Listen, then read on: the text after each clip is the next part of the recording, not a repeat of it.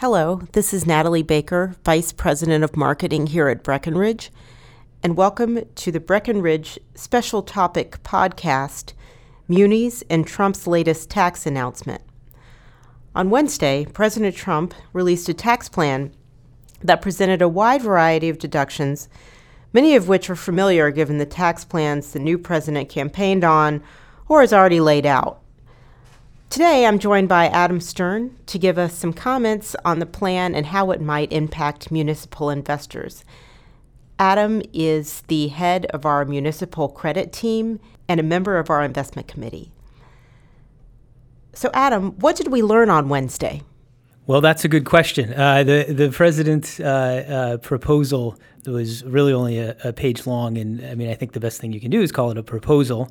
It's not a fully fleshed out plan, but I think to the extent that there was any doubt or wavering that we were actually going to get some movement, or at least a few swings, an attempt on a wide-ranging tax reform, I think if there was any doubt there, that was put to bed. Most people expect that, but the president coming out and saying, "Here's my proposal," and many pieces of it dovetail with details that the House Republicans have been talking about for a while. So it says, all hands are on deck, and let's see what we can get done. All right. So for the purposes of this call, we're really interested in how the tax plan may impact municipal investors. To that end, can you speak about the state and local tax deduction and what that means for muni investors? Yeah, sure. So, I think you bring up the state and local tax deduction because that's one of the items that folks have pulled out and asked the president and the Treasury Secretary and who made the announcement, and they said, yes, we'd like to eliminate the state and local tax deduction.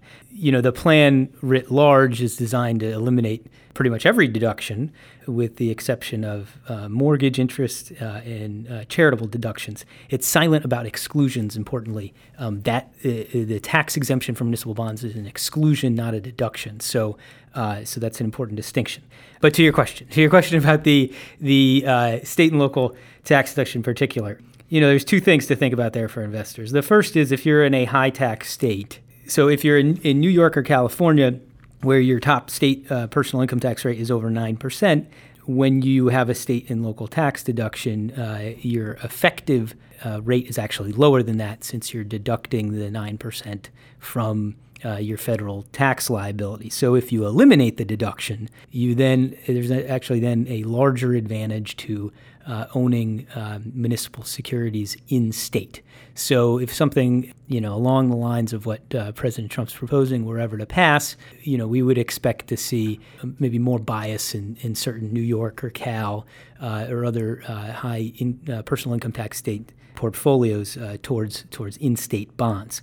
The second piece, it's more subtle, something I think about a lot, is the credit impact of the state and local tax deduction. Because the state and local tax deduction allows for state taxpayers to reduce their federal tax liability using the state and local tax paid, it effectively subsidizes the cost of government in states with higher tax rates. And so what it means is the marginal cost of providing government would go up if you eliminate the deduction. So you may see a downtick in public willingness to fund services because to fund an extra dollar of services will actually feel like an extra dollar out of your pocket as opposed to something less than an extra dollar out of your pocket. So it's definitely something to keep an eye on, especially because the House Republicans plan also considered eliminating this deduction. Okay, so you've touched on several things here which are important, the distinction between exclusions and deductions, and also it sounds like it's important to think about which state you're actually talking about and the tax in that state. Right. Okay, and let's switch gears a little bit. I know one part of the plan is the reduction in corporate taxes from 35 to 15%. Can this actually have an impact on municipals as well? Yeah, and I think we've spoken to this before, either on podcasts or in monthly commentaries or in the 2017 Credit Outlook. There is demand for municipal bonds from insurance companies, property casualty, and increasingly in the last few years, banks. So those two parts of the buyer base, if the corporate income tax rate were to fall, the demand from those two sectors might decline a bit. Our position has been they wouldn't be these entities wouldn't be sellers of municipal bonds, but they probably wouldn't be buying quite as much going forward. The other piece that Trump has talked about with the corporate tax has been repatriation. That doesn't have to do with lowering rates necessarily, but if they did lower rates and then offer maybe a one-time rate on repatriation of overseas income, that could relate to infrastructure spending, but that's not quite exactly what was discussed here.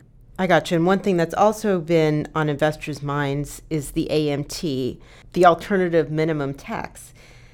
And as he said earlier, the president plans to eliminate this. What could that mean for municipal investors?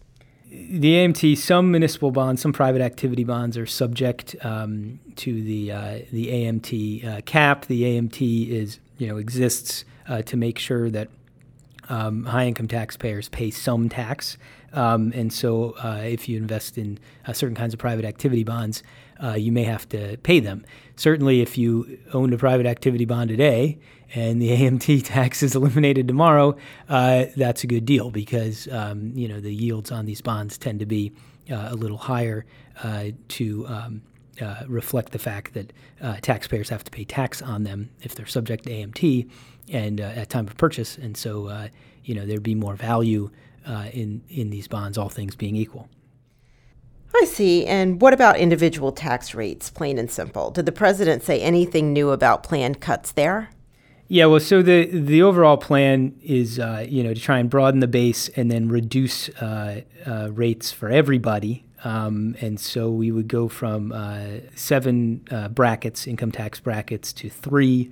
There'd be a 10% bracket, a 25% bracket, and a 35% top marginal rate. That would be down from the current 39.6%. So there is some tax relief there. Relative to where we are now, if you're 39 to 35 is not a whole lot of movement for that marginal payer if this were to take effect. Though, this has been talked about elsewhere in the papers and other analyses. The president also proposed a 15% business tax rate, which would apply to both corporations and pass-through entities. And there's been a lot of commentary, which I would agree with, that suggests that anyone who would try to reinstitute their labor or services in the form of some sort of LLC or a format where they could take advantage of the 15% rate as opposed to a 35% top marginal rate. My guess is the lawyers would be clever enough to figure that out. So again, we're commenting on a plan that's pretty speculative and really just a proposal at this point. I see. Well, to that end, let's talk a little bit about some of the challenges here. I've heard estimates that the plan could cost upwards of $7 trillion. One thing we've heard in the news related to the cost of the plan is this concept of dynamic scoring. Can you explain what that means and maybe give a little bit of detail on the challenge there? Well, I'm not sure I can give detail on the challenge. It's very challenging to do dynamic scoring. In fact, there's a quote, Alan Greenspan once said he's a huge fan of dynamic scoring. He should definitely try and do it.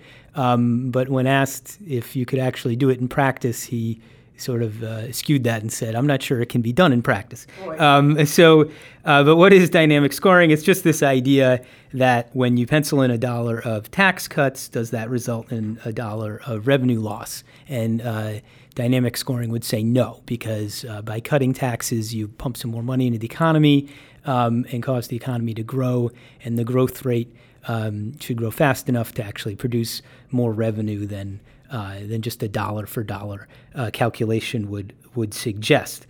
Precisely how much in the way of new growth this plan could reasonably generate, I think, is up for debate and pretty questionable at this point.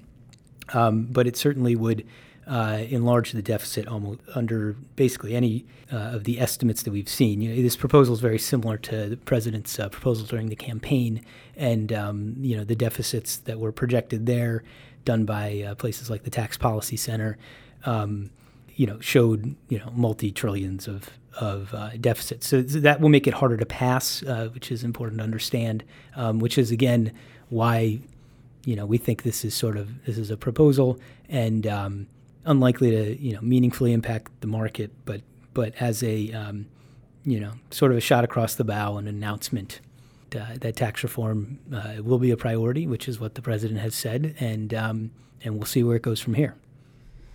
Okay, so it sounds like there's still many challenges and uncertainties here, but we here at Breckenridge will continue to monitor tax reform as things transpire.